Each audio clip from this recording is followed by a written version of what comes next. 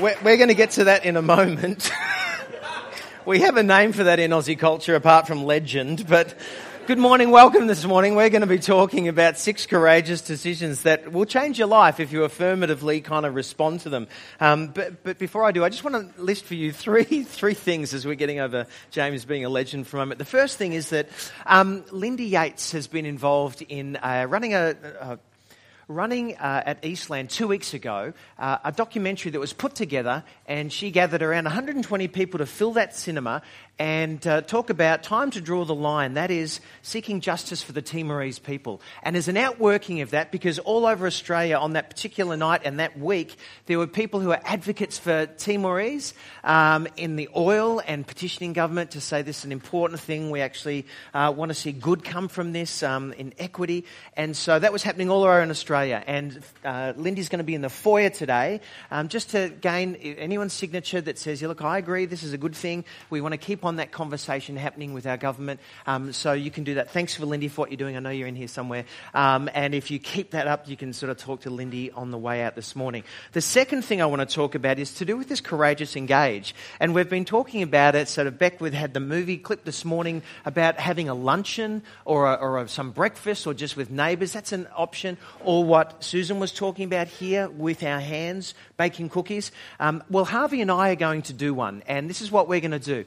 We recognise that the whole vicinity of this area of Ringwood has changed so much over the last 15 years that we've decided to do something we just love doing. We're going to actually go door knocking in a few weeks' time. And I know some of you would prefer to have your eyes pulled out than actually go door knocking, right? That's me too. But we recognise that this area has changed so much. And you're such a good mob that I don't want to keep you all to myself. I want to tell other people about you. And I don't want to keep Jesus all to myself. So what we're going to do is on the Engage Sunday, so in 3 Sundays' time after this one, we're going to do some training. And then we're going to walk around the streets that be designated and hand out flyers and letterboxes to say, this is who we are. And we're going to come back the week after and hand out hot cross buns for Easter and invite people to join us for any of our Easter activities, yeah? And if they'd like prayer, we can pray for them. And so what we're looking for is 30 to 40 people who would not prefer to have their eyes plucked out and come and join us. We're going to do the training on the Engage Sunday, then walk out in the streets. We're going to pray over that area and then come back the week later and come and hand out hot cross buns. Now, you can't do the second one if you haven't done the first, but you can come and do the first one if you can't make the second, if that makes sense, all right? So we're going to do that because I don't want to keep Jesus all to ourselves, particularly at Easter time. Now, the third thing I want to talk about is that if you have, and just around you, you've got a little envelope like this you might be sitting on, grab it for a second. If you're a visitor here today, block your ears right now. This does not apply to you. So la, la, la, la, la, this not apply to you. So at least come on up here and bring your little toys because if you look to your right-hand side, you'll see that there's a demolition tape over there. And if you're in the room next door, we want to welcome you as well and invite you to be part of this conversation too, is that what we named last week is that the council here has given us an opportunity for growth over the next 9 years. We've signed a lease and they've allowed us to actually be part of raising funds to pull down this wall so we can have a larger space. And so that's what this wall fund is all about. And this is why Elise is here, because Elise, I saw you and Rob sitting together last week right there. Is that true? It is true. It's very true. So why were you sitting there? Because it's the first time, I think, in about 5 years where we could get all of our kids into another space. We've had our 4th child has been a creche refuser, and finally she's gone into the kinder room. So after 5 years, I see the two of you and your husband, sitting next to each other. Yeah. What was that like? It was quiet. Really? Because the room next door is an overflow room as well as a family room. If the adults are getting a bit too noisy, we put them in next door. And they're not going to lose that. That's going to be relocated up into the foyer, but it means that we're going to have more space for the overflow. But it's a kind of a congested kind of room at times. So what does this object that you've brought up represent to you? So, yes, and having kids, we often find we're not always super prompt to church, and often this room is full and we naturally end up in the overflow room. So this, I guess this toy represents what I've heard at church for 5 years. I'll just do a demo. Oh, okay. All right. I won't do this one. I've heard this for 5 years. It's very good. Doesn't matter how close I get to the screen, it doesn't change this toy. Now, I just want you to know, if you donated this toy to NCR, there is no bad adverse effect on you, okay? We are not criticising you at all. It's just that you have loved this toy for 5 years. And so we've had this idea, or you've had this idea, that a part of your contribution to the wall come down is going to be to do with this toy. So what's the challenge? Because this toy, I'm hoping it's had 9 lives. I'm hoping now it's entering its 10th and the final. I've hidden this toy so many times in that room, and it just keeps... Didn't know that. It just keeps coming back every week. Yeah. So what we're proposing to do is I'm going to start a bidding war, and I'm going to open the bidding with $50, and hopefully you're all going to get in on it, because I know I'm not the only person wincing every time this baby comes out. Yep. And we're hoping that the winner of this bid, you can back over this and crush this. It's over. It's had its 9 lives and it's over. We're never going to hear from this again. So, as part of your wall fund, you're hoping to... Are you going to win this bid? Are you going to... Well, we'll see how we go. Okay. Oh, there we go. Yay. Thank you. We were going to put this on the Facebook, right? But it's started here already. Yes, well, we can. So it's all right, so can you up 100? I reckon we can up 100. Yeah, no, 200. All right, okay. Done. 2. All right, so far this is 200. So this is 200. So, yeah, we won't do that here right now, because but over the next... So yeah. we're hoping to raise the $50,000 for this and the some of the sound fitting out by the end of this month. And so the idea is, if you would like to make a contribution to the Wall Come Down, bring this with you on a Sunday, place it in the letter boxes, or come and just stick it on the wall, and we're going to cover this with sort of bricks. So these are bricks, and then we're going to pull them down, and we might even have sledgehammers on the regroup on the 26th. We won't. But hopefully by the 26th we'll be able to celebrate together that as well. I'm going to look with interest on Facebook to see this little baby comes to. And then we're going to videotape the backing over in the car, and we can show you all as well. We'll put your hands together for Elise. Well done. Good.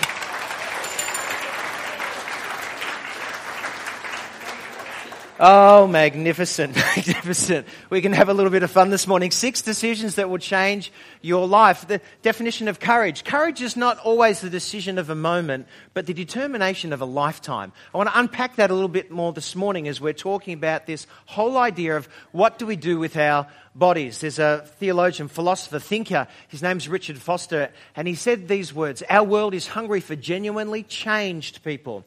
Superficiality is the curse of our age. The doctrine of instant satisfaction is a primary spiritual problem. The desperate need today is not for greater number of intelligent people or gifted people, but for deep people, and I believe courageous people as well." You see, this series we're looking at is really building the idea of being courageous in 2017. If you want to follow Jesus, what does that practically look like? Well, it means that we need to answer the question, what do you do with God? I'd say follow him. What do you do with worry? Cast it on him. What do you do with noise? Beck was talking. Retreat to him. What do you do with stuff? Use it for him. And this week, what do I want to do with my body? Is God interested in my body? And if you hear nothing else I'm going to say this morning, nothing else, hear this. What do I do with my body? Offer it to him to do his bidding for good in this world. You see, more than anything else this morning, what I'd like us to do is encounter Jesus right here, right now, in this place. The greatest thing you can do is encounter Jesus. He's not far away, he's close. He's proximal. He's not beyond your reach. And he's interested in our bodies. So I'm going to pause right now and pray that this morning we might encounter the living God here in this place. So God, where you are in your space, your realm not very far away, just here and close, I ask that you might meet with us. For those who are searching around you, for those that might have known you for many years that are dry, or for those that are chasing after you, would you meet with us again here, this place, this morning? We want to encounter Jesus. We pray this in his name. Amen. I want to talk about the body. What do we do with our bodies? Is God interested in our bodies? And in particular, there's two parts of our bodies that I'd like us to unpack this morning. Our hands and our mouths. Why? Because it strikes me that if two parts of our bodies are going to get us into trouble, it's these two, is it not? Our hands and our mouths. I could talk about our minds and our sexual organs, but we won't go there today, okay? But we're going to just stick with our hands and our mouths. They're usually the two things that get us into a lot of trouble, are they not? So what I'd like you to do this morning is think through your week about your hands and your mouth and do a quick audit on your week. How did you go with your hands and your mouth this week if you would do an audit right now? Would it be a fair result or not? Take your hands for a moment. Amazing pieces of machinery. Just have a look at them. You just have a look at your hands right now. Flip them over. Just have a look. These are incredible little pieces of machinery. I mean, with these hands of yours, you can play the piano. With these hands of yours, you can bake cakes. With these hands of yours, you can work on the computer. You can write letters. With these hands, you can wash cars. You can drive cars and be a taxi service for any and sundry in your family, to all different kinds of places. With these hands, you can create and make things. They're incredible, aren't they? Look at them. They're your hands. But also with these same hands, instead of doing this in people's lives, you can do this so easily. Have you noticed that? With these hands, you can gesture. You clench a fist. With these hands, you can do all kinds of things that would be destructive rather than building up. Would you agree? Look at your hands. They're amazing. Okay, our mouths. And when I'm talking about our mouths, I'm talking about our mouth, our tongue, all the... So why don't you take your hands for a moment and just touch your lips. Go ahead. I'd say touch your tongue, but then I might ask you to shake the hands of the person next to you, and that'd be gross. So just touch your lips for a minute. I mean, they're warm, aren't they? That's your lips, and they're soft, and they're amazing. I mean, you can eat things to sustain you. You can make melody and sing, yeah? You can use words to affirm other people and encourage them, can't you not? With your mouth, you can soothe and calm the raging seas. With your mouth, you can lift and impart wisdom to people. Conversely, with your mouth, you can tear down. I mean, a word or two from you can just cut, and you know the words that have been spoken to you that cut and still cut after all these years, yeah? With our mouths, we can do some incredible, amazing things. But we can also be incredibly destructive too. It's no wonder in the Bible that just in two parts, it's written this about the tongue. It says, the tongue is a small part of the body, but it makes great boasts. Consider what a great forest is set on fire by a small spark. The tongue is also a fire, a world of evil among the parts of the body. Isn't that true? And then about our hands. And I have no idea why it uses the metaphor of a woman here, so please, this could equally apply to no men in this room. The wise woman builds her house, but with her own hands, the foolish one tears hers down. Isn't that true? Is that we can lift up or we can tear down. So let me ask you the question again. If you were to do an audit on your body this week, on your hands and on your mouth, how would you fare? Got it? Is God interested in our bodies? I think he is. It strikes me that since the Enlightenment time in the West, when human beings began to turn their eyes from the heavens and turn them towards the earth, there's been a little mantra that's run through for the last 200 years that goes something like this: all there is here and now. Our bodies are just bodies. They're molecules. They don't really matter. Matter doesn't really matter because all there is here and now. We're in a flat materialist world. You may have heard that before. And in fact, what we discover is in people like Hamish and Andy, they discover legends like James who are quite willing to use their mouth, their bodies, to do something that we would call lying, would we not?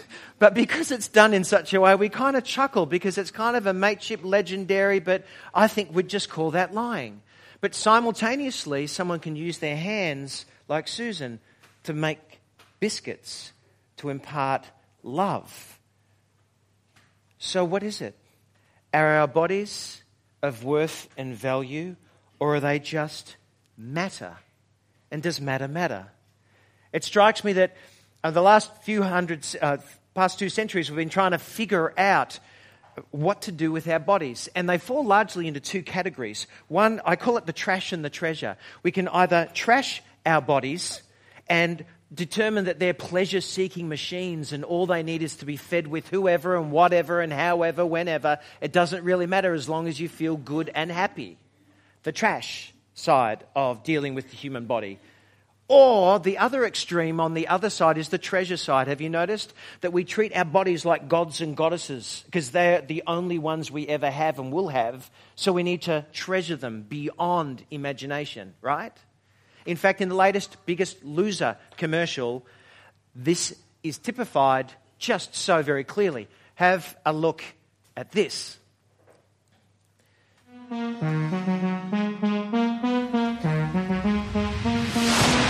We're all capable of being better versions of ourselves.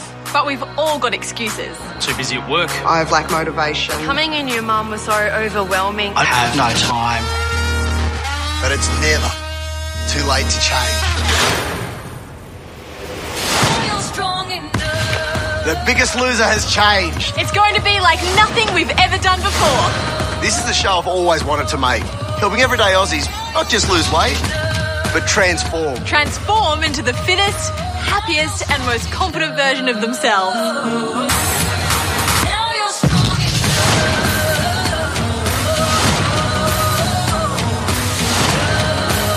These transformations will be jaw-dropping.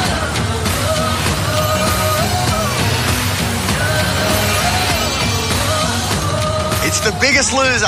Transformed. Hence the gods and the goddesses. And if you've seen the commercial right now, the litmus test, or if you become that transformed reality, is that guys will have a 6-pack and the girls will wear a bikini. Because after all, they're the 2 things that matter most in the world, right? Trash or treasure? How do we deal with our bodies? What does God say about what's important in our lives? Well, if you have a Bible with you, what I'd like you to do is just turn it to Mark chapter 5, and we're going to just talk through one particular powerful encounter Jesus has with a woman and a man. And this is how it goes in answering the question, is God interested in what we do with our bodies? A large crowd followed and pressed around Jesus. And a woman was there who'd been subject to bleeding for 12 years. She had suffered a great deal under the care of many doctors and had spent all she had. Yet instead of getting better, she'd grown worse. You see, the backstory to this story is that Jesus had been performing some powerful miracles. He'd been announcing that God had arrived here on earth and that his power was breaking forth into it, and it was pushing back the tide of evil, sin, and suffering. And Jesus was, if you like, a walking medical center. He'd crossed over from on the Sea of Galilee, where he'd liberated a man from evil spirits, and he'd arrived back on the other side, and the crowd gathered around him, as was per normal. And there was a man by the name of Jairus whose daughter was incredibly ill at the point of death. And in desperation, Jairus makes his way, jostles through the crowd, and finally makes his way to Jesus. When he finds him, he falls down at his feet. And he begs him, will you come and save my little daughter because she's dying? Well, Jesus, not being the one who hurries all too often, have you noticed that about Jesus? He begins to make his way to Jairus' house. And as the crowd surge around about him, following him to probably see another miraculous encounter, there's a second backstory. There's a woman who's been bleeding for 12 years.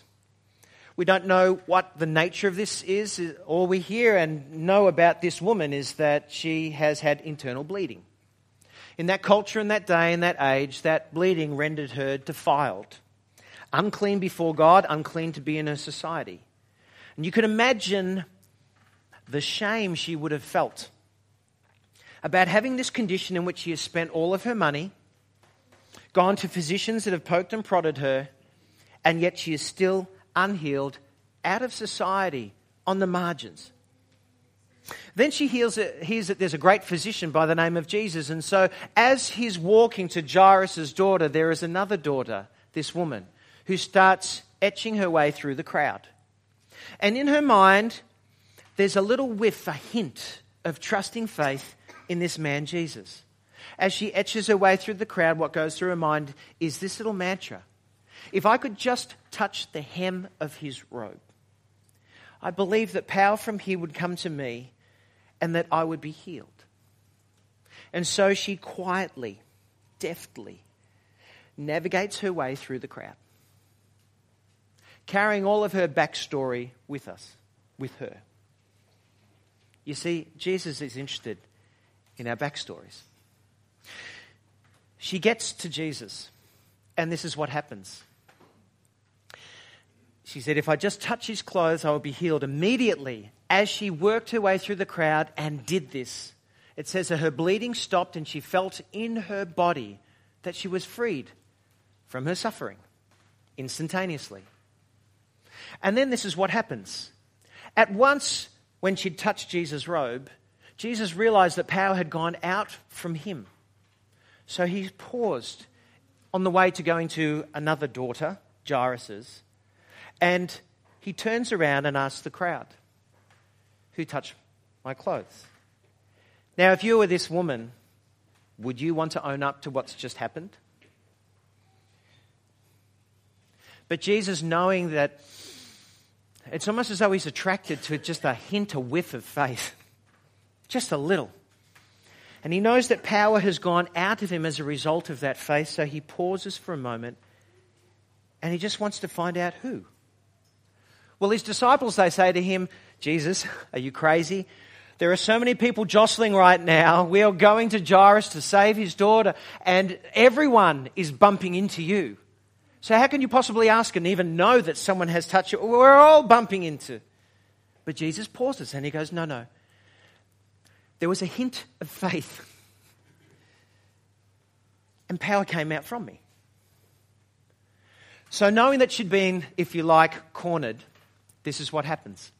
The woman, knowing what had happened to her, came and fell at his feet, trembling with fear, told him the whole truth, publicly in front of everyone. I don't think Jesus is trying to shame her here. I think there's something far deeper and more profound that he's wanting to do to this daughter. He said to her, daughter, your faith has healed you. Go in peace and be freed from your suffering. Daughter, what a profoundly tender, kind word to be spoken from someone's lips in a place of daughter of Israel, daughter of God. Daughter, your faith. It's not as though her faith did the healing and she would know that. It's just that her reaching out in faith to Jesus was the, if you like, the bridge between the two. And power came forth from him and healed her body, restored. Incredible. Just the utterance, if you like, the small hint, courageously reaching out. And Jesus pauses at this moment, and it's almost as though he's wanting to say to her in this space, in this moment, God hears even you. A bleeding woman for 12 years who spent everything that might be at the lowest of low and feeling so ashamed of who you are. But I want you to know, daughter, that the living God, the maker of heaven and earth, hears your voice, your faith, your trust in me. And so he utters these second words to her. Therefore, go in peace. Peace with yourself. Peace with God. Peace. Powerful thing about this story, it's just that it's an event that happened that speaks deeply into this question about what do we do with our bodies. The first thing that strikes me about this is that Jesus is desperately interested in our backstories whatever they may be. And the second thing that strikes me is that he is desperately interested in our bodies. You see, God loves us as wholes, not just as souls. He speaks to the woman's physical body in healing and restores and quietly, gently speaks to her soul in peace. Let me illustrate this for a moment. Keith, could you please come up here? You have no idea what you're about to do, but could you just stand up on the platform here? I can't impress this upon us enough. Could you just put your hands out wide like you're doing a star jump? See, it strikes me that God loves us as wholes, not just as disembodied souls. He doesn't split us. Look at this fine specimen of a whole. See, we are in the practice of thinking of ourselves just spirit, body separate. Jesus doesn't think like that.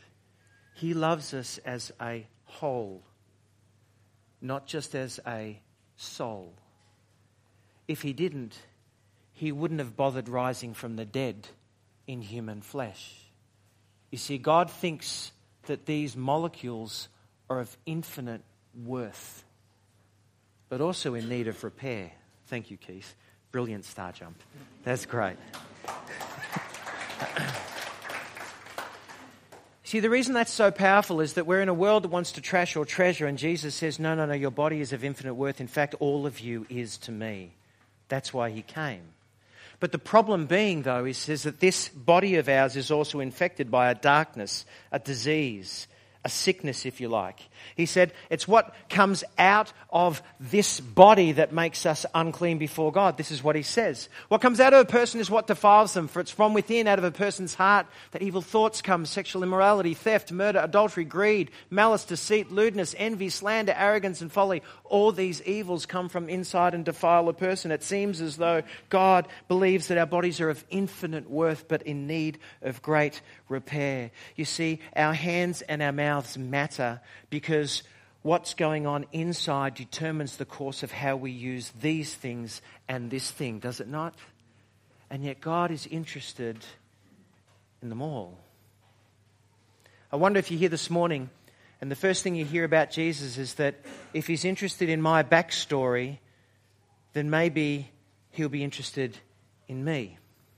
See, there are some people that hear the words of Jesus and his offer of love and his welcome into his family. And the first thing that strikes them is that, but I feel guilty about what I have done with these and with this. Jesus' words to you are just the same. Welcome, son. Welcome, daughter. Place your faith in me. I'm in the business of pouring my life and my spirit into you so that you will use your hands and your mouth, in fact, all of your body now, to do my bidding. I don't have to force you to do it. It's because when I mess with your heart in a good way, you will want to do it. In the same way, someone might be here this morning and like this woman who has been shamed through no fault of her own, might come to Jesus and hear in him, it's actually the person who welcomes stuff that has been done to me. I feel ashamed by that. I don't want to tell anyone. Is God interested in me? Yes, because he loves you as a whole. And if you come to him, I believe his words to you would be, you don't need to be ashamed. I want to make you whole. Because he loves us as wholes, not just as souls. You see, a Jesus follower, it even gets a little bit politically incorrect at this stage, because Paul goes on and writes these words. He says, don't you know that when you come to Jesus and you actually place your trust in him, your bodies are temples of God's Spirit that dwells in you, whom you've received from God the moment you place your trust in Jesus and cross a line with him, who is in you, whom you have received from him. You are not your own. You are bought at a great price, the death of my Son on a cross. Therefore glorify God with and in your bodies. You see, our bodies matter to God. And the politically incorrect statement today that is sometimes hard for us and our culture to swallow is that when you come to know Jesus, he doesn't own you in a bad way. It just means he gave his life for you in a full way.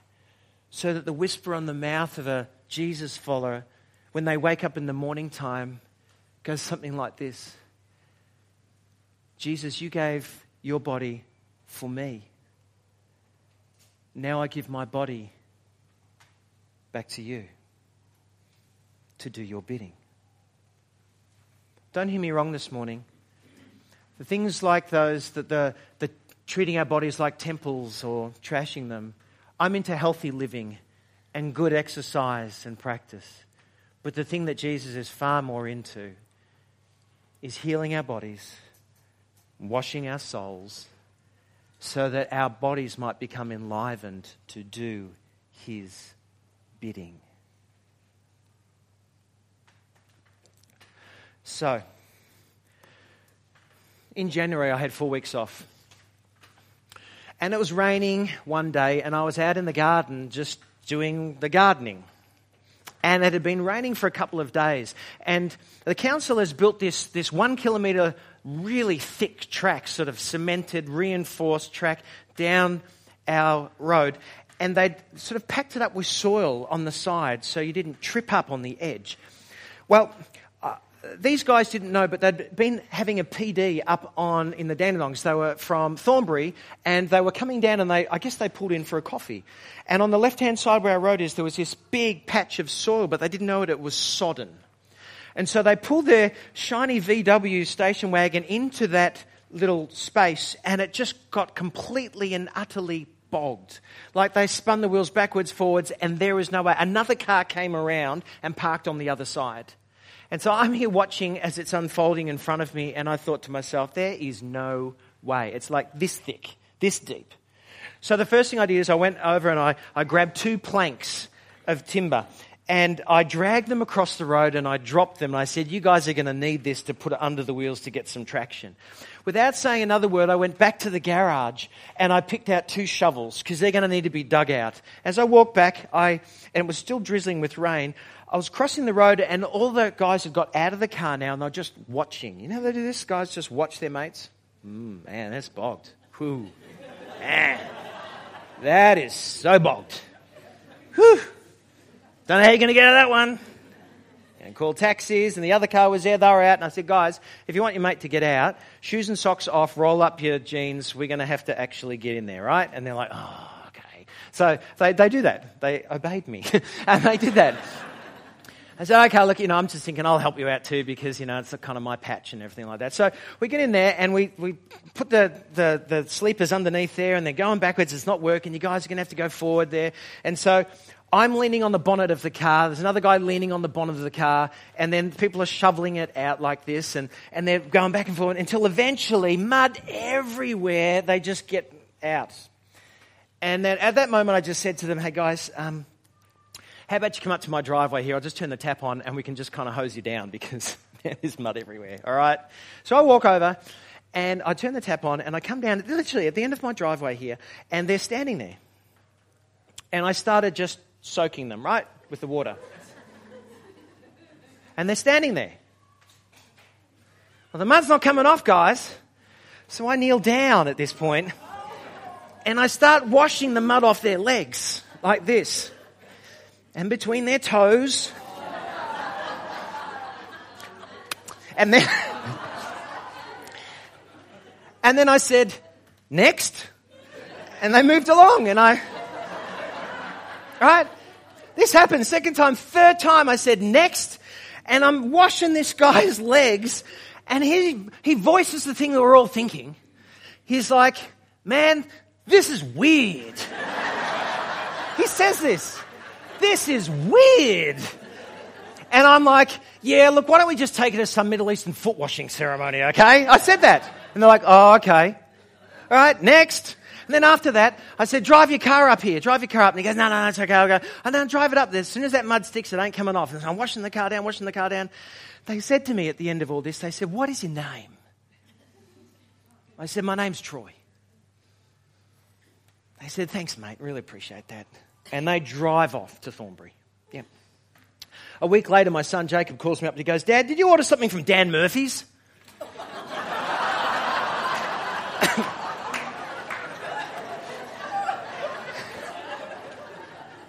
I said, what do you mean? I'm not in the habit of ordering things. He goes, no, there's a slab of Crownies that's turned up.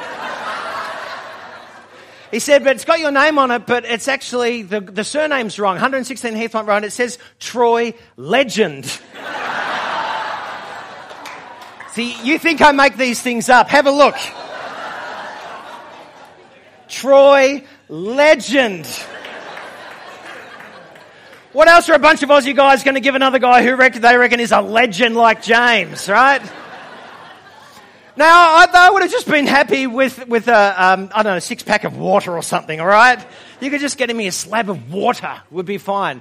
But this turns up on, and I'm thinking, the penny took a few days to drop. My name's not Troy Arnott. My name now is Troy Legend. I called up Dan Murphy's because the penny didn't drop, and I said, look, there's a mistake here because it's Troy Legend and I'm Troy Arnott. The guy gives me this guy's telephone details, where he lives, his email address. I put it in my phone. It's not my phone, not a friend of mine.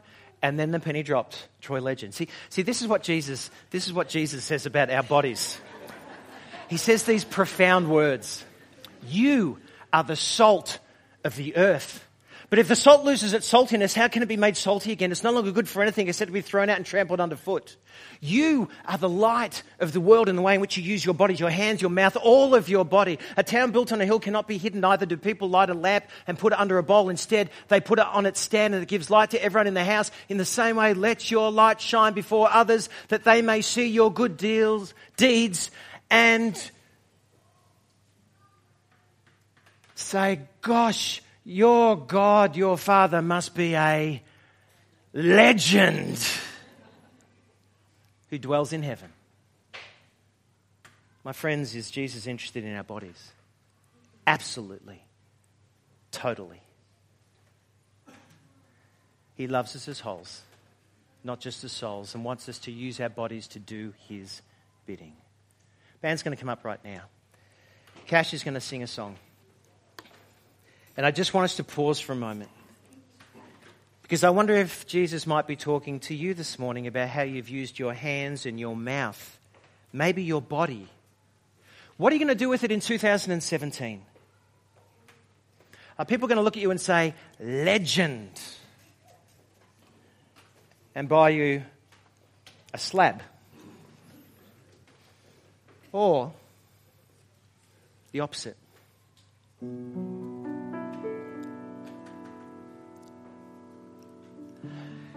This song that Cash is going to sing, it was actually written in about 1830s. 36-year-old lady. Her name was Frances Havergal. She was a great singer. She was a Jesus follower, but she sensed there was something missing in her following of Jesus. Someone gave her a little booklet called All for Jesus, and she read it. And she was profoundly impacted by God's Spirit. She said it was like a bolt of light. And I found myself offering up all of my body to him. My voice. So she wrote the words to this song. It uses an old-fashioned word. It says consecrated. I think you know what it means. It says, all of who I am is all for you. Use it to do your bidding. Lovely. So as Cash sings, I want to ask you, is Jesus the king of every area of your life? Or just the ones you think are convenient? Who is your boss? Who's the boss of your body? Courageously, if you want to be a Jesus follower, you dare to say something politically incorrect. He is boss of my body. And what's he asking you to do with it this year? So as you hear these words, you might want to close your eyes. You might want to listen. But I'd invite you to meet with your Maker and ask him, what do you want me to do with my body? And if you found this week that you failed the audit, the simple rule of thumb is go back, repent, say you're sorry, make it right. So His life can flow through your hands and mouth, body afresh.